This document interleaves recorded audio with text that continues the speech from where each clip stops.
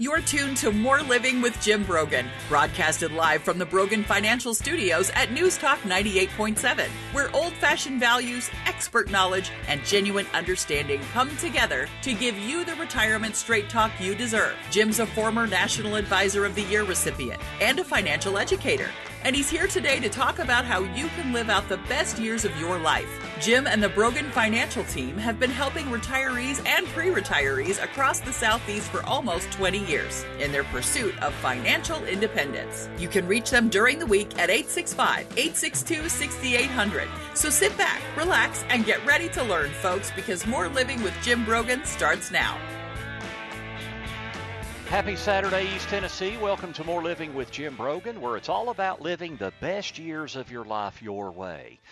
You're listening to News Talk 98.7 WOKI, and I do want to give a shout out and a thank you to Dawn Steimer of Around the House for having me on in the 8 o'clock hour to talk about some of the financial challenges of aging in place and how to handle housing issues, healthcare issues as we age, and all those things. Dawn is such a great conversationalist, and she's so good at aging in place topics with master remodelers and everything that they do. So thank you, Dawn, for having me on. Today, we're going to talk about weather and climate. Very interesting topic, and I've been excited about this show ever since we lined it up a couple of months ago, because the weather is becoming more and more prevalent in the news and in all the different things happening around the world. You know, with the wildfires, seems to be such an active hurricane season because of the warmth of the waters, and there's so much going on. And even here in East Tennessee, believe it or not, in the last few years, we've had 2 of our 5 wettest years on record, I believe it is. But we're going to get all that data today. You know, in Tennessee, we can be hot and humid in the summer to cool and even cold in the winter. And predicting the weather can be so tricky. Meteorologists and climate scientists are using tools and technology to see how patterns in the past can maybe help predict the future. Now, certain parts of the world are known for hot and dry weather or icy cold winters, and places like the Amazon River Basin are known for their constant misty rain. Fortunately for us in East Tennessee, we are known for being able to experience all 4 seasons with minor temperature swings as compared to other parts in the world. Now, when it comes to weather extremes like tornadoes, hurricanes, wildfires, and other weather-related events, we're pretty lucky that it doesn't happen that often here in Tennessee. But is that changing? As I mentioned, actually, we've had 3 of the 10 wettest years on record in the past few years. So this morning, I'm excited to have Dr. Kelsey Ellis. She is a professor at the University of Tennessee, and she is a physical geographer specializing in applied meteorology and climatology. She teaches classes on the basics of weather and climate in the first segment of the department's introductory physical geography course, and then she offers more advanced undergraduate and graduate courses on advanced meteorology and climatology. Good morning, Kelsey. Welcome to More Living. It's so great to have you on. Good morning, Jim. Thanks for letting me be here to talk to you guys today. It's great to have you on. Kelsey, how did you start in meteorology and climate science? Were you always interested in the weather? I was, and I really think most kids are. I have a 5-year-old now, and she likes talking about tornadoes and hurricanes, and that's not even me putting that in her head. And then I decided for a small period of time I wanted to do television weather. I was interested in journalism, and so I originally thought I was going to go to school for that, but I ended up loving research. And so now I've continued to do research on weather and climate, and I've been focusing a lot on extreme events like hurricanes and tornadoes and heat. So you have a specialty in climatology and meteorology, but your specific, as you mentioned, your specific expertise is in the climatology of hazards. So tell us a little bit more about what that means. Yeah, so people study hazards different ways and the climate of hazards. Some people use climate models to try to predict the future, but I do more of what you said in the intro, where I look at past trends of different hazards like hurricanes and tornadoes and tell us and see what what happened in the past can tell us about maybe what was going to happen in the future, help us predict the future a little bit.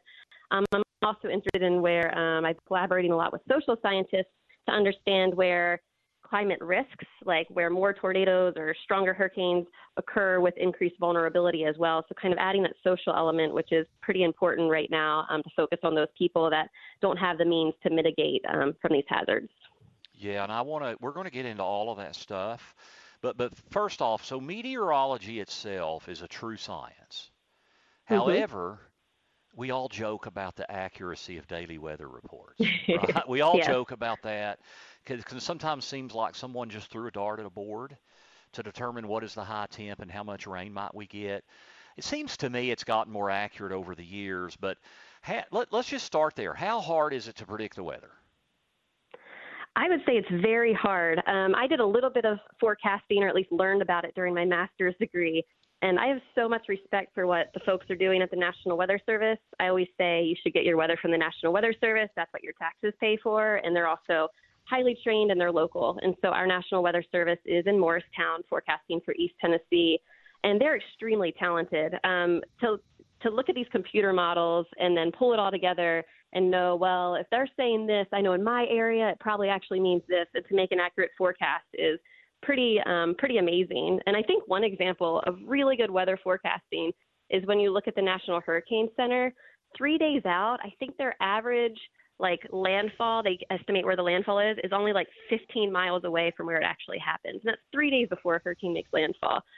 So yeah, I think weather forecasting is pretty amazing, and I take my hat off to weather forecasters. I think they're fantastic.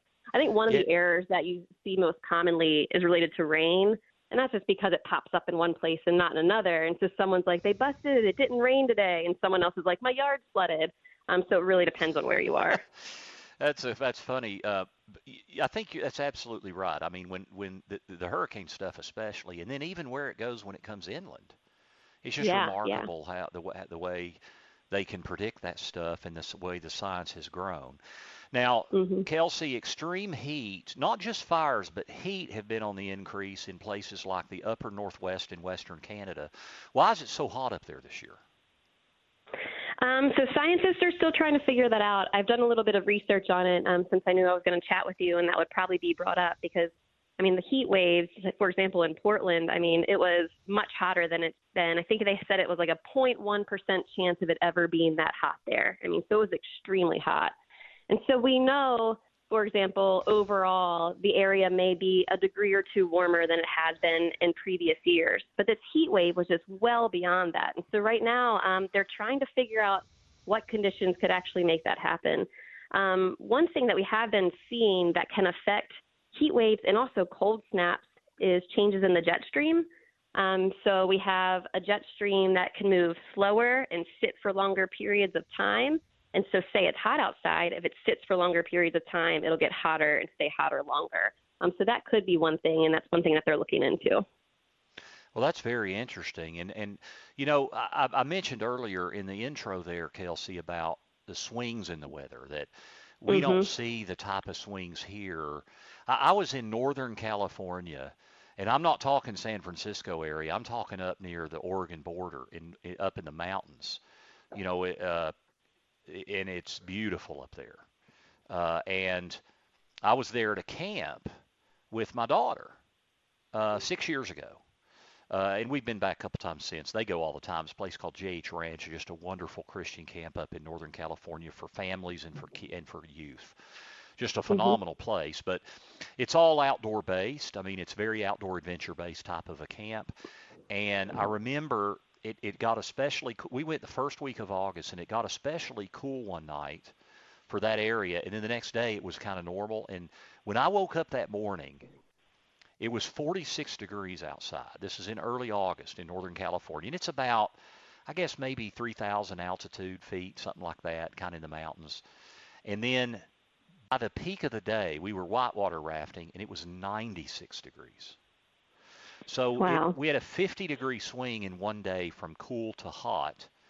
Well, we don't see that kind of stuff here. But in other places of the country even, we see wild swings, and they deal with a lot more types of things like that. It's just an interesting anecdote I'm kind of offering just towards the issue with the extreme heat in the Northwest.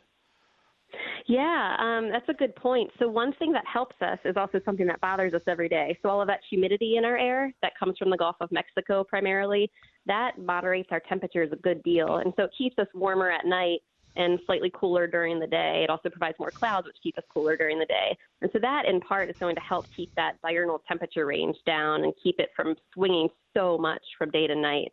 But if you notice on the nights that are clear, and lower humidity, we'll get colder, and then we'll get hotter on the days that are clear with lower humidity. Well, that's exactly right. So that humidity that we complain about all the time with the high humidity in the southeast actually is helping us not have those wild swings.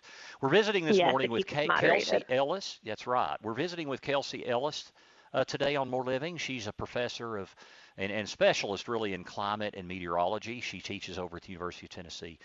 When we come back, I want to talk about some of the weather-related phenomenon in other parts of the world that we've seen impact us here in East Tennessee. So, and we'll get into some of the storms that are happening, and that's really getting into Kelsey's bellywick. So stay with us. We're Living with Jim Brogan right here on News Talk 98.7 WOKI. Welcome back to News Talk 98.7's Brogan Financial Studios, where Jim Brogan is coming to you live with important news and advice to help you achieve your dream retirement. Get ready to learn and live. Here's your host, Jim Brogan. Welcome back to More Living here on News Talk 98.7 WOKI. I'm your host, Jim Brogan. We come to you every Saturday at 9 a.m. and again at 3 p.m. So you've got a lot of opportunity to hear us, and we also podcast our show every week. We'll have this show up probably Monday, so you can go to broganfinancial.com, click on radio. We're visiting this morning with Kelsey Ellis. She is a professor over at the University of Tennessee. We're talking about weather and climate.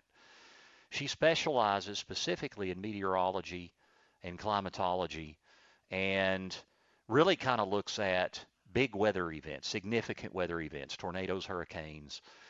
And I know it's just fascinating. I'm fascinated by the weather. I know many of you are. My wife my wife has always been more fascinated than I have been. But and then it seems like we're having more weather-related events in the past few years and decade. Kelsey, it's interesting how things that have happened in other parts of the country or even in the world that were weather-related issues that we've dealt with in Tennessee.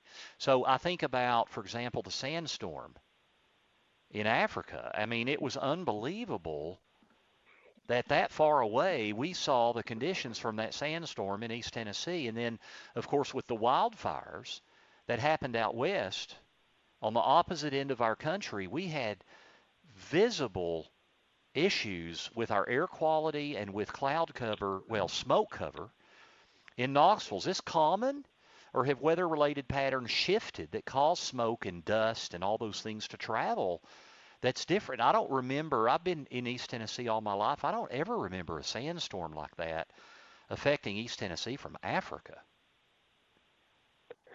It's I love teaching intro physical geography classes and weather and climate because one of the first things we do is we map out wind patterns around the world. And you can see that our wind typically comes from the west, and so that's why wildfire debris can actually make it into our atmosphere all the way over here. But then we also have the trade winds coming from Africa out of the east that can get caught up into our atmosphere as well here in Tennessee. That's just kind of bad luck that something happened and the winds were coming from that direction at the time. There's some cool stories throughout history of that happening. For example, volcanic eruptions happening and then affecting weather all around the world and causing extremely cool summer days because of all of the dust and particles that are in the atmosphere. Wow. It seems like the last 2 years, I mean, we had COVID hit us in 2020, and then we get into 2021, and we're like, hey, we can kind of like move into the normalcy. And then, of course, in addition to the Delta variant, on the weather side, we had that sandstorm. And I mean, we know the jet stream comes from west to east in the United States, but it's still remarkable that wildfires in California are affecting our air quality here. And then, of course, we've got the cicadas, and it seems like they're historically out in force. And didn't we have, what was the other thing we had with the bugs?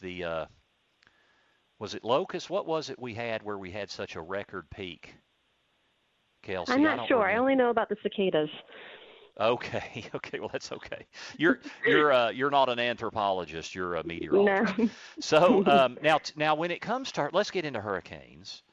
Mhm. You know, in Tennessee, we're a pretty good ways from both coasts, so we don't get the real brunt of hurricanes, but we certainly receive their remnants, and it can cause things from flooding to spin-off tornadoes and things like that.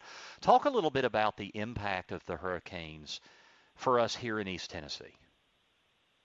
Yeah, so you nailed it. It really is about flooding and then tornadoes. And I think the wildest weather, so I've been in East Tennessee for 8 years now, and I think I'm most impressed, I guess in a bad way, is with our flooding problem in Knoxville. So we've had some pretty severe floods since I've been here.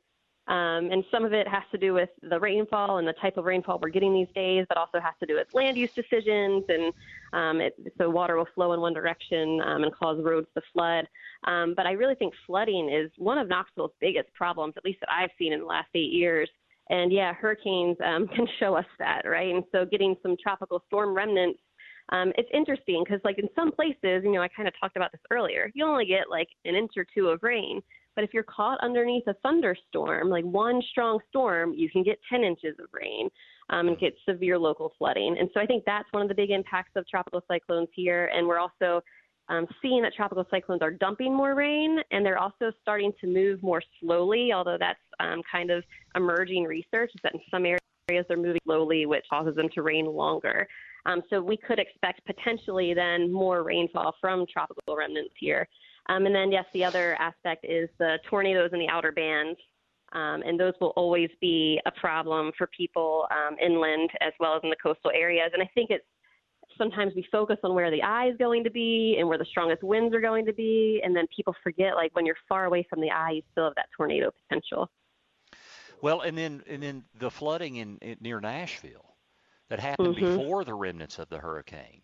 Can you walk us through a little bit what happened there? So, it's like I said, it's kind of what we're seeing with our rainfall. One effect of our changing climate is that we're kind of seeing all or nothing type of rain. And so it can be really confusing to people because you're like, but I thought we're supposed to see more droughts. It's like, yes, but when the rain comes, it comes a lot heavier. So we are seeing a clear climate signal of more extreme precipitation. And yes, so they got a record, I forget, it's more than 100-year, a huge, very rare rainstorm. Yeah. I forget, do you remember how many inches they got? Was it like 15? It was a crazy, I think it was more than that. Yeah. It was a crazy number. It was a lot. And so, go ahead. Well, go ahead. Oh, and so, I was just going to say they happened to be in that one spot that got much rain. And then we're over here in Knoxville, and everyone's like, what just happened? We didn't get a lot of rain here. So let's talk about the incidence of rain. I want to come back to the hurricanes and tornadoes, but since we're on the topic of rain, in 2019 we had the fourth wettest year on record. And incidents like the massive flooding that shut down parts of the city were initially blamed on 100-year flood conditions, but then in 2020 we saw the second wettest winter ever on record. So is this a pattern that you expect to continue in East Tennessee? Generally, we are seeing rainfall increasing across the southeast. But, the change in the average isn't the scary part. It's kind of like the change in average temperature, right? Like, so what if we're a degree hotter? It's really the extremes that are scary. And so that all or nothing aspect, that when it rains, it pours, is really going to be the problem. And similar to heat, which is affected by climate and also our decisions on the land, like do we have enough trees? Do we have too many impervious surfaces? Rainfall is the same. And so like we're dumping it in places that aren't prepared and haven't really been thinking about these heavy rainstorms. And so we're really behind as far as our infrastructure is concerned. So talk about the impact of this weather variability and extreme weather patterns on things like farming and even fishing on the coastal areas, but even farming in this area with rainfall. Yeah, it's a little intimidating, honestly, because I feel like as an average citizen, the changes that we're seeing in East Tennessee aren't really scary to me. Like, if we have another heat wave, I know how to protect myself. I know not to go outside during the day. I have air conditioning. I have water. But yeah, when your job depends on the weather to do certain things like farming, that gets a little bit scarier, because what we're really seeing that's going to affect us, and especially maybe farmers the most, is more erratic temperatures. And that can also include, because of, like I said, about the jet stream can cause more heat waves, but also cold snaps. Farmers are going to get it on both ends, where they can have a freak cold period when maybe their stuff has already started growing, and then they can get more flooding, and then it can also get more hot days. So yeah, farming impacts will probably be one of the bigger impacts in our region. You know, I'm going to tell you an interesting story. I'll never forget this. It's funny how you have things in your life you really remember. I was in my 20s, and I was singing at the time. My wife and I met singing professionally at a place called Lake Junaluska, North Carolina, the Junaluska Singers, and we sang with Glenn Draper and went all over the world. And we were in Florida, and we were singing at some churches down there, and 16-person group, and we were in a community just south of the Tampa area. And we stayed, when we would do stuff like that, we would stay in their homes. Like some of the families in the churches would host us in their home overnight.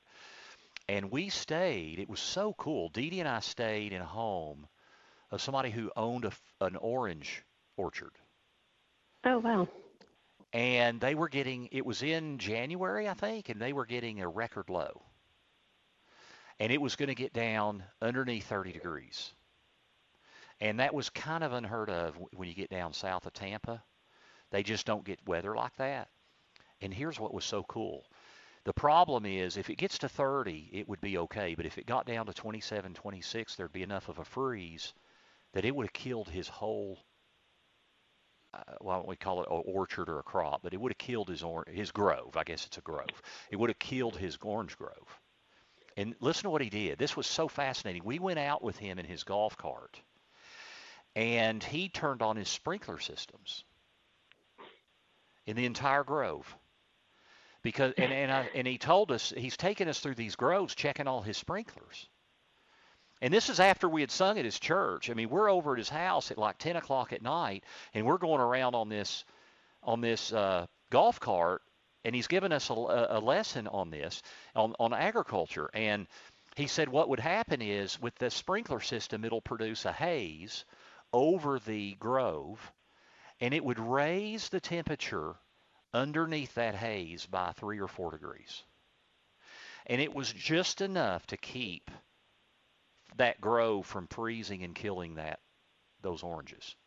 Isn't that amazing? But I hadn't thought of that in a while. But when you were talking about all these different things, it made me think back to that. Now, this was almost 30 years ago, 25 to 30 years ago. But isn't that amazing? I just think that's really incredible. is. But then that does make me think of what you're talking about. There, I think, is a parallel with how our weather patterns affect what we experience and what causes those effects. Yeah, when I teach general education classes, sometimes it's hard for students. They get excited. They're like, oh, yeah, the weather will be cool to learn about. But honestly, it's pretty challenging if they haven't learned anything about it yet. And it's almost, a lot of it's invisible. Like, you just have to believe in these processes that you can't see. And I actually use the story of citrus crops and how we save them as an example that they might be able to see. And so, because another thing they'll do is they'll spray the crops with water. And then when that water freezes, I tried to teach this to my daughter, and she thought I was crazy, so she wasn't quite ready yet. But if you imagine water vapor, it has tons of energy in it, right? It's this gas you can't see. It's moving around real fast. And then water has some energy. It flows. And then ice has like no energy. It's just sitting there. And so you spray it with water, and then water freezes over the orange or over the plant. And so it loses all that energy, right? It goes from water, and it's like, oh, I don't need any more energy. I'm just going to get rid of it and become ice. But it gives it to the plant itself. And so it freezes around the plant, but warm the plants up, and then the plants can survive the freeze. And so it's a really cool example of applied science. It's just remarkable. And as it turned out, that following morning, he had all his thermometers out. It got down to, it was either 27 or 26 degrees or outside of, in that area. But the temperature in his grove was 30. It raised it just that extra 3 degrees or so to save his entire crop of oranges. Tell you what, we're visiting with Kelsey Ellis. She's a professor at the University of Tennessee. She specializes in meteorology and climatology, and we're talking about weather and climate. When we come back, I do want to get into, the major events, tornadoes, hurricanes, things like that, and how things are actually shifting, especially with tornado areas, and how the areas that are getting hit are shifting. Now, we're also going to have our dollars and cents segment. Believe it or not, when retirement, you have a 70% likelihood that you're going to need assistance to stay independent in your life, long-term care. So how do you plan for that risk to have the resources so that your caregiver, your spouse, your daughter, your son, can supervise your care rather than having to provide for your care, where it then changes that person's life? So stay with us. We got a lot of great stuff coming up. This is More Living with Jim Brogan on News Talk 98.7 WOKI. Welcome back to News Talk 98.7's Brogan Financial Studios, where Jim Brogan is coming to you live with important news and advice to help you achieve your dream retirement. Get ready to learn and live. Here's your host, Jim Brogan. This is More Living with Jim Brogan, where it's all about living the best years of your life your way. This is News Talk 98.7 WOKI. You can catch us every Saturday at 9 a.m. and again at 3 p.m. Also podcast on our website, broganfinancial.com. You can click on radio. We're visiting with Dr. Kelsey Ellis. She is a professor over at UT and specializes in climatology and meteorology, and it's just tremendously interesting to look at all these weather patterns and trends. Before we get back to Kelsey, however, it is time for dollars and cents. Want to be sure you are getting the most out of your retirement? For all the years of your retirement? That's the primary goal of More Living with Jim Brogan and our Dollars and Cents segment, where we provide you with an important financial tip that will help positively impact the quality of your life in retirement. And now, here's Jim with this week's Dollars and Cents tip. Do you have a plan to cover the financial implications of losing some of your independence? Believe it or not, if you're 65 years old, you have a 70% likelihood that you're going to need long-term care, which really means you're going to need a period of at least 90 days or more where you need assistance to be able to live independently. And that means as a married couple, if you're married, you have almost a 50-50 likelihood that both spouses will need long-term care. And so this is a risk that has got to be planned for in the financial implication of the impact of that type of an event. And there are different ways to plan for that. The biggest thing that I would say is you've got to have a plan for this, because what you want ideally is that you have resources in place for your caregiver, your loved one, that your loved one does not have to actually provide the care, but can actually merely supervise the care. And there are different ways to do that. You may already have a traditional insurance policy where you pay an annual or monthly cost for life. Some people can afford to self-fund this cost, and as long as you have the resources and understand the costs, that is a legitimate planning strategy. In understanding the costs, it's about $80,000 to $85,000 a year for a nursing home in East Tennessee. Assisted living could be anywhere from an average of $45,000 to as much as $60,000 a year. And there are also asset-based programs, and what that means is those are insurance programs where you own the insurance rather than renting the insurance. It's kind of like the difference in renting and owning a house. If I rent a house for 10 years and then I move, what do I have? I have nothing. Versus owning a house. Well, traditional long-term care insurance is like renting the insurance. When you own it, it means you have an asset that you're going to get back at some point, either you or more than likely your spouse or your kids are going to get that asset back, even if you don't use it for long-term care. You have to be able to set aside money that you're not going to use for income, but it's still an asset on your balance sheet. So I think in a comprehensive plan for retirement, financial planning, healthcare costs, and including long-term care in that is the fifth prong of all of that. And so you just need a plan for, can you afford to set aside some money to fund that risk? And then how are you going to fund it? If you can't afford to set that aside, are you going to do it by self-funding it and have a plan to pay for it out of your own income and assets? Or are you going to look at some of the other options? Of particular interest is these asset-based policies where you own it and you know you're going to get something back. But just be sure to include not only health care in your financial planning, but also the risk of long-term care, because if you do that effectively, you have such a greater likelihood of protecting the people you love the most, your spouse, your daughter, your son. That's our Dollars and Cents segment for this week. You can find this week's Dollars and Cents segment and others by visiting BroganFinancial.com. Do please check us out online, BroganFinancial.com. We've got just all kinds of information there.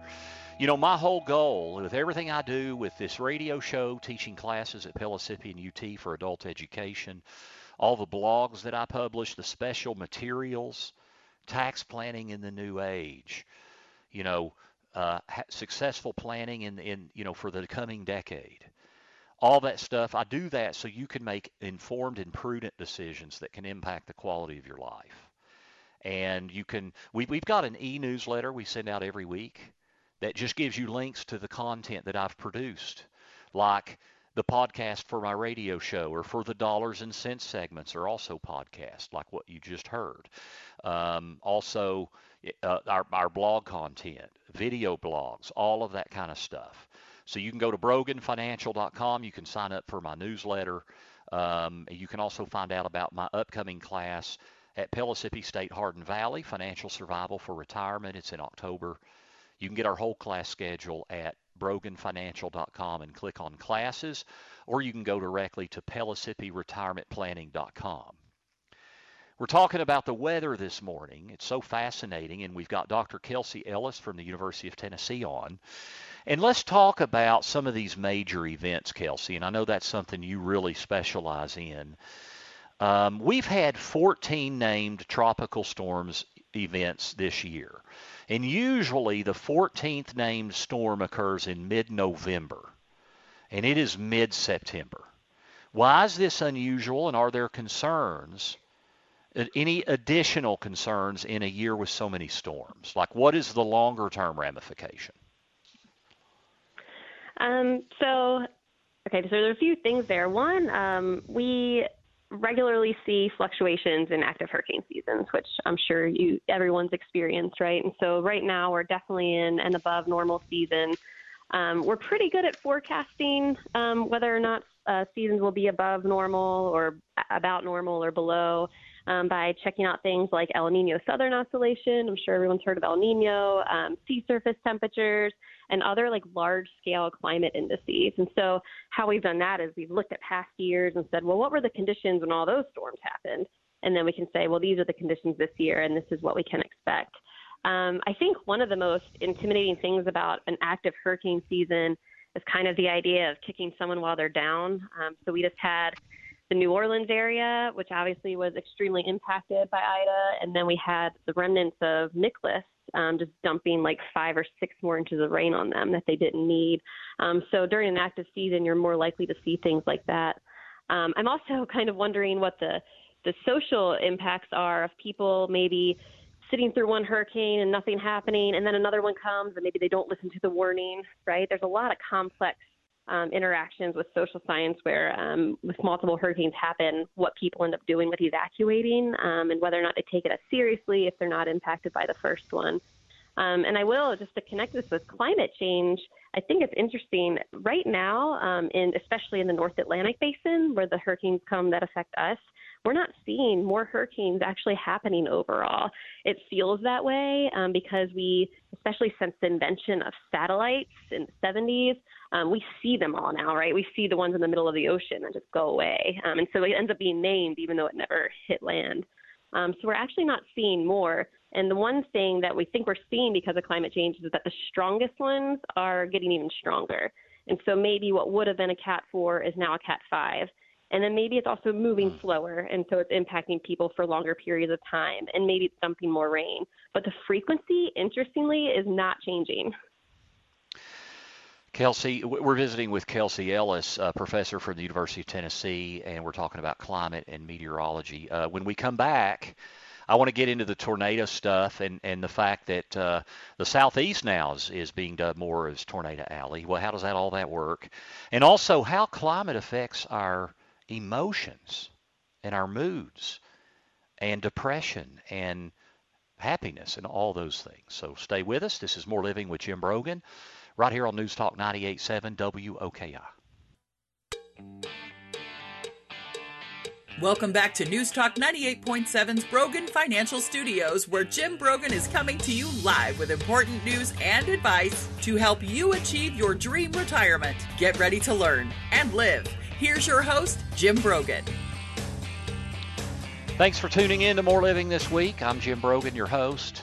As you listen to News Talk 98.7 WOKI, weather's so fascinating and the changes in our climate. We're visiting with Dr. Kelsey Ellis from the University of Tennessee, who specializes in meteorology and climatology. And Kelsey, I hate that I really could talk with you for another hour.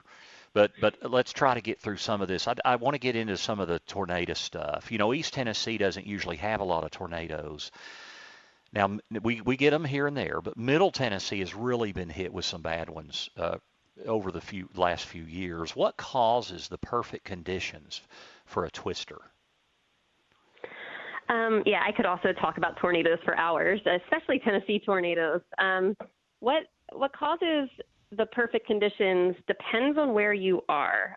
So the tornadoes in the Great Plains, which some people dub Tornado Alley, scientists are trying to get us to stop using that term because, hey, look at the Southeast, right? People need to know they're at risk. So we'll just say the Great Plains tornadoes, they're caused by storms with a ton of instability, so like a hot surface and air that rises, and also something called wind shear, where winds change speed and direction with height. And that's really the typical conditions that you need for a supercell thunderstorm causing a strong tornado. But in the Southeast, it's actually a little bit different. We can get tornadoes. So while tornadoes in the Great Plains happen in the springtime, early summer, in the Southeast, they happen, as one Weather Service forecaster in Morristown said, all year with a little off time. And so we're currently ending our off time for tornadoes. It's just the summertime where we don't really get them in Tennessee.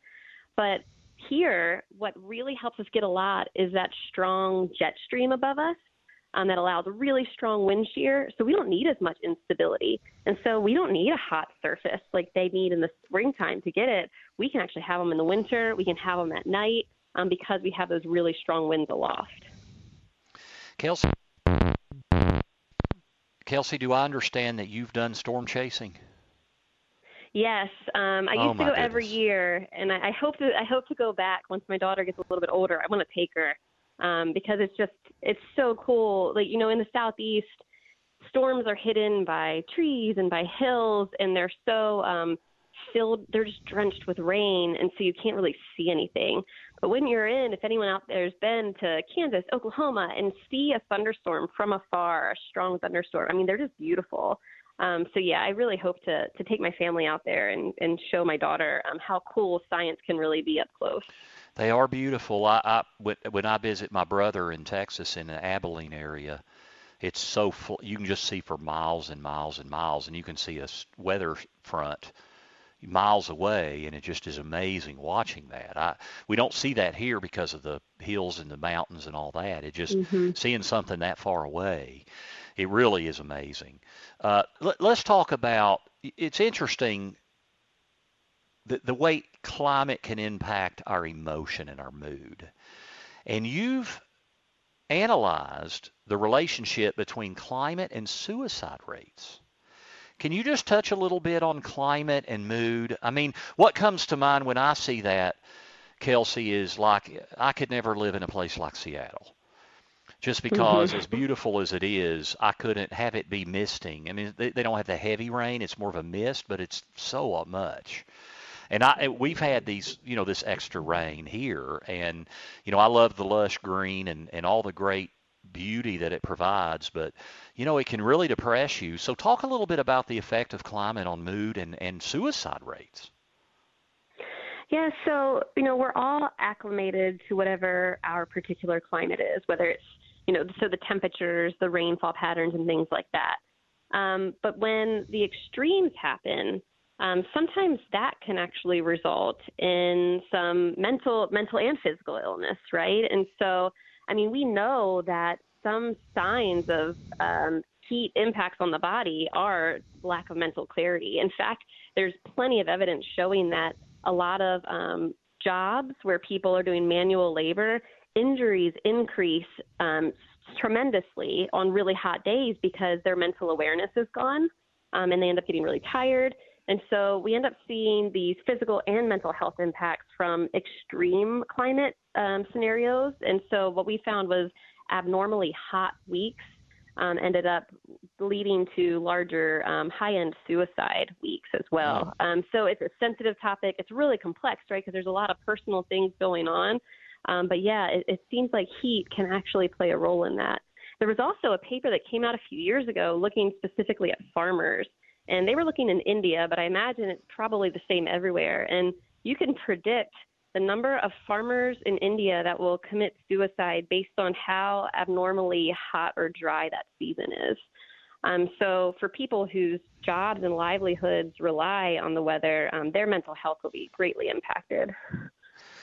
Kelsey, my last question, we're only going to have about 30 or 40 seconds, so I just have to be very succinct. But Knoxville has pledged to make some changes to the carbon footprint, and measures include a 50% reduction in greenhouse gas by 2030 for municipal operations and an 80% reduction in greenhouse gas by 2050 for the entire community. What measures can you and I and us living in Knoxville do to reduce our carbon footprint reasonably? Yeah, we can drive less. We can try to avoid things like fast technology and fast fashion where we throw things away and replace them really fast. We can hold on to things longer and try to avoid using as much energy, turn off lights, turn off our computers, things like that. This is Kelsey Ellis, Dr. Kelsey Ellis. She's a professor over at the University of Tennessee, really specializes in climatology and meteorology and especially significant weather events. It's fascinating. I want to have you on in the future. I know I do. Maybe in another 4 months or so, and just kind of look at where we are and as we get into the winter months. But thank you so much for taking time out of your busy schedule today and doing what you do over at the University of Tennessee with young people. Thank you so much for coming on. Thanks a lot, Jim. Have a great day. Absolutely. That's Dr. Kelsey Ellis from the University of Tennessee. If you missed part of that and you want to hear more of it, you can. We play every Saturday morning at 9 and again at 3 p.m. You can also podcast us at our website, broganfinancial.com. Click on radio. My next class is at Pellissippi State Community College, Thrive Financially in Retirement. It's 2 2-hour sessions. You can find out more at PellissippiRetirementPlanning.com. Thank you to Chris for engineering the show. Thank you to Jill for producing the show. We've discussed weather and how weather impacts our lives because a greater life provides for more living so you can live the best years of your life your way. Thank you for tuning in to More Living with Jim Brogan, only on Knoxville's News and Talk of East Tennessee, News Talk 98.7 WOKI. The views expressed by Jim Brogan and his guests are not that of Cumulus Media. Any discussion of financial, legal, and tax planning strategies is not intended to be individualized advice and is general in nature. Always consult with your advisor for advice specific to your needs. This program's content does not represent a recommendation of any particular security, strategy, or investment by Jim Brogan or Brogan Financial Incorporated.